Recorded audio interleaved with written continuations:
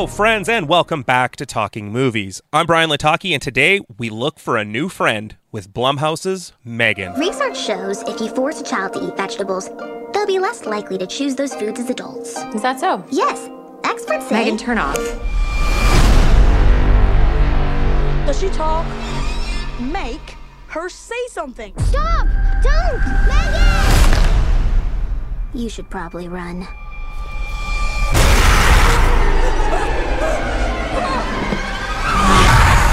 Megan, should push Brandon onto the road. Don't worry, Katie. I won't let anything harm you. Ever again. It's nice to have a friend. A robotics engineer at a toy company builds a lifelike doll that begins to take on a life of its own. Written by the team of Akilah Cooper and James Wan and directed by Gerald Johnstone, Megan stars Allison Williams as Gemma, Violet McGraw as Katie, Amy Donald as Megan, Jenna Davis as Megan's voice, and features Jen Van Epps, Brian Jordan Alvarez, Jack Cassidy, Ronnie Chang, and Lori Dungy. AI is something that is a little terrifying to me. Knowing that a computer can think for itself and make choices based off a potentially flawed human's programming is equal parts interesting and nightmare fuel. So what happens when an overly stressed human rushes to create a toy using AI and a super strong android body? Well, we once saw this with Child's Play, but we also see it again in Megan. Story-wise, Megan should not be taken as a serious horror movie. This thing is chock full of tongue-in-cheek moments, legitimate laugh-out-loud moments, and a touch of gore. Again, this movie should not be viewed as a serious attempt at horror, but it certainly seems like the writers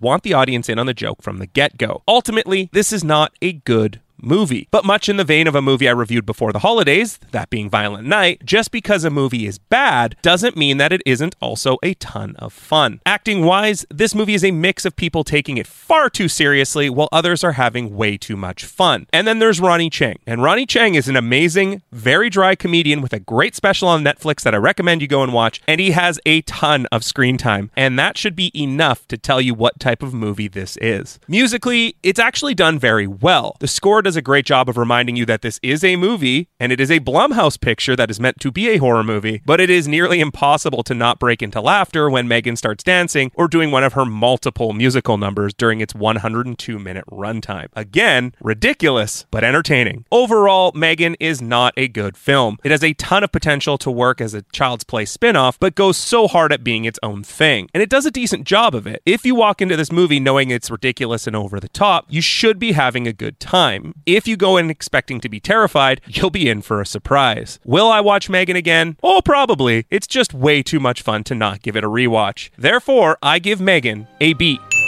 It's time to get through the coldest time of the year, and you may as well look your best when doing so. Nick and the team at Swish Barbershop at 844 St. Mary's Road are ready to line you up and make you look your best. Walk-ins are welcome, or you can visit my barber by booking today at boybarbernick.com. I've just been handed an urgent news story.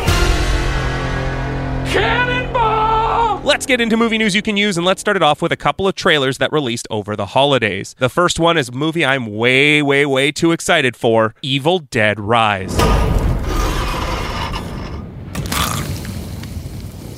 What's up, sis? I had the most beautiful dream.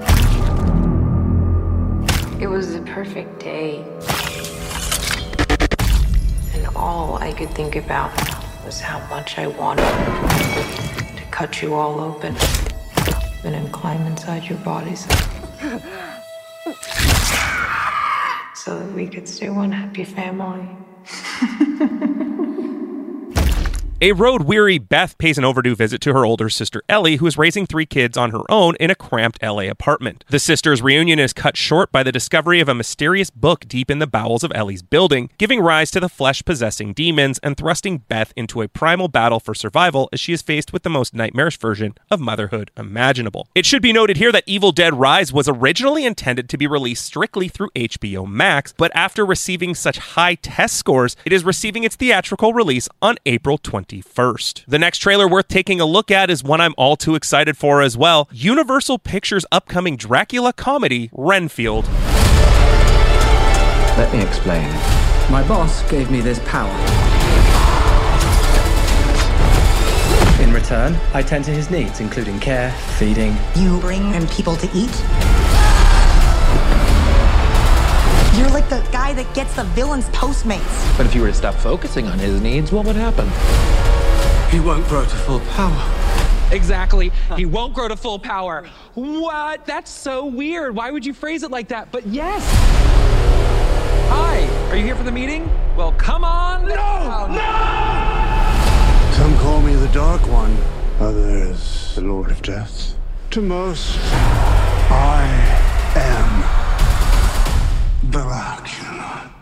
Okay, obviously we're dealing with a little bit more than just narcissism here. Now, let's eat.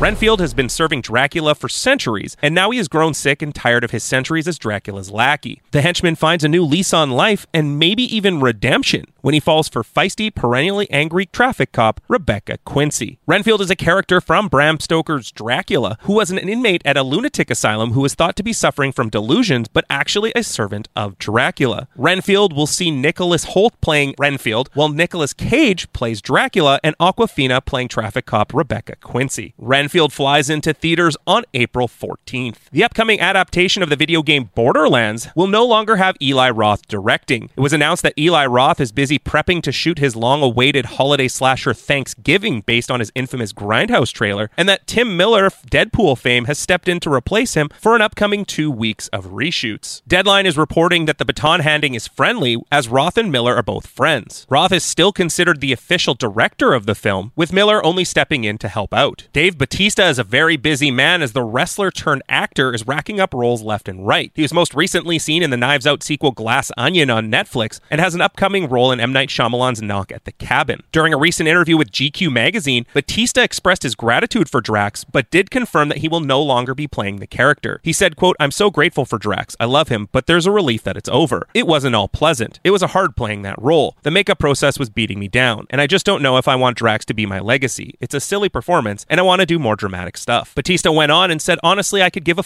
about being a movie star. I don't live a great, big, glamorous life. I live here in Tampa. I don't care about the spotlight. I don't care about fame. I just want to be a better actor. I want respect from my peers. I don't need accolades. I really don't, man. It's about the experience, about knowing that I accomplished something." As it seems, the last time we will be seeing Drax is in Guardians of the Galaxy Volume 3, which releases on May 5th of 2023. According to Deadline, Ridley Scott has confirmed he's returning to the director's chair for a long-gestating Gladiator sequel that will star normal people actor Paul Mescal in the lead role. Mescal is currently negotiating to star, with Scott directing and producing through his Scott Free banner, and David Scarpa, known for The Man in the High Castle, writing the script. Scott had wanted to make Gladiator 2 since the original was in theaters, but as it sometimes goes in the movie industry, Gladiator 2 entered development hell. As of now, no plot details or release date has been set for Gladiator 2. Moving to the small screen, it has been confirmed by AMC that Bob Odenkirk's upcoming show, based on Richard Russo's 1997 novel Straight Man, will now be called Lucky Hank. The story is a midlife crisis tale set at a struggling Pennsylvania college, and follows William Henry Hank Devereaux Jr., played by Bob Odenkirk, the unlikely chairman of the English department. In addition to Bob Odenkirk, Lucky Hank also stars Muriel Enos as Lily, William's wife and the vice principal of a local high school. Just as Hank's life begins to unravel, Lily also begins to question the path she's on and the choices that she's made. Over at Netflix, it is confirmed that Wednesday Season 2 will be happening at Netflix. This should come as no surprise, as it only took a month for Wednesday to overtake Dahmer, becoming the second most watched show in the US behind Stranger Things Season 4. As of now, no plot details have been released, and it's not entirely certain that Jenna Ortega or Emma Myers will be returning in their roles. Either way, it's time to dance, dance, dance with your hands, hands, hands. Also at Netflix, it has been confirmed that Jeb Stewart, the showrunner behind the upcoming video game adaptation of Assassin's Creed, is no longer involved with the project. During an interview with Collider, Jeb Stewart was asked if he left the project due to creative differences, to which he responded, quote, "I think it was a little bit of a move of executives from LA to London, and it allowed the London group, who, unfortunately, had to inherit my vision of what it was instead of getting to develop their own vision. So I think that's fair. I know it's going to be great whenever it comes out. I think the Ubisoft guys are fantastic. I think it's a terrific franchise. It was just a good mutual time to move on for both sides." Moving into small screen casting, it was confirmed confirmed that Deborah Jo Rupp of That 70s Show and apparently That 90s Show, which releases on January 19th, will be reprising her role from WandaVision in the upcoming Agatha Coven of Chaos. In WandaVision, Rupp played Mrs. Hart / Sharon Davis and is expected that she'll be playing the same role in Agatha Coven of Chaos. In addition to Kathryn Hahn and Deborah Jo Rupp, the cast also includes Aubrey Plaza, Joe Locke, and more. Meanwhile, over at Paramount Plus, it was confirmed that Nicole Kidman will star in Taylor Sheridan's next project titled Lioness, a series based on a real-life CIA program. In addition to her acting role, Kidman is also an executive producer on the series. The story will follow Cruz Manuelos, played by Lesla de Oliveira, a rough around-the-edges but passionate young Marine recruited to join the CIA's Lioness engagement team to help bring down a terrorist organization from within. The cast also includes Zoe Saldana, Jill Wagner, Dave Annabelle, and more. And according to Variety's exclusive report, Kidman will be playing Caitlin Meade. She's the CIA's senior supervisor who has also had a long career of playing the politics game. She must juggle the trappings of being a woman in the high-ranking intelligence community, a wife that longs for the attention she herself can't give, and a mentor that to someone veeringly suspiciously close to the same rocky road she's found herself on. Actor Jeremy Renner suffered a severe injury which occurred on New Year's Day, which saw a 14,000-pound snowplow running over the actor. Clint's hit pretty bad, guys. We're gonna need evac. I can get Barton to the jet. The sooner we're gone, the better. Jeremy Renner had been helping a family member get a stuck vehicle out of the nearly 3 feet of snow, and after exiting the plow, it began to roll with the actor unable to stop it. He was airlifted to hospital and was treated immediately. Renner took to social media to provide updates on his conditions that left him with blunt chest trauma and orthopedic injuries. In an Instagram story, Renner posted a photo with several members of the team taking care of him with the caption, "Thank you, renowned medical ICU team, for beginning this journey." He then posted a video of his spa day, writing, "A not no great ICU day turned into amazing spa day with my sister and mama. Thank you so much." And finally, we end today with some bad news. Barbara Walters, one of the most celebrated on-air personalities of all time, has passed away at the age of 93. Walters was the first female anchor of a television news program hosting the ABC Evening News opposite iconic broadcaster Harry Reasoner. She was also named the host of ABC's 2020 in 1979, a job that she kept until 2004. She was known for her brilliant, incisive interviews where many tight-lipped celebs opened up in ways people didn't expect. She always seemed empathetic, even when interviews occasionally got tense, such as when she questioned Sean Connery about infamous comments he made to Playboy magazine about hitting women. I know Sean Connery regrets this conversation. Okay, you did an interview in which you said, not the worst thing to slap a woman now and then. As I remember, you said you don't do it with a clenched fist, it's better to do it with an open hand. Yeah, remember that? Yeah. Yeah. And I didn't love that. I haven't changed my opinion. You haven't? No, not at all. You think it's good to slap a woman? No, I don't think it's good. You don't think it's bad? I don't think it's that bad. I think that it depends entirely on the circumstances and if it merits it. Yeah. What would merit it? Well, if you have tried everything else, and women are pretty good at this, that they can't leave it alone. They want to have the last word, and you give them the last word, but they're not happy with the last word. They want to say it again, and get into a really provocative situation. Then, I think it's absolutely right.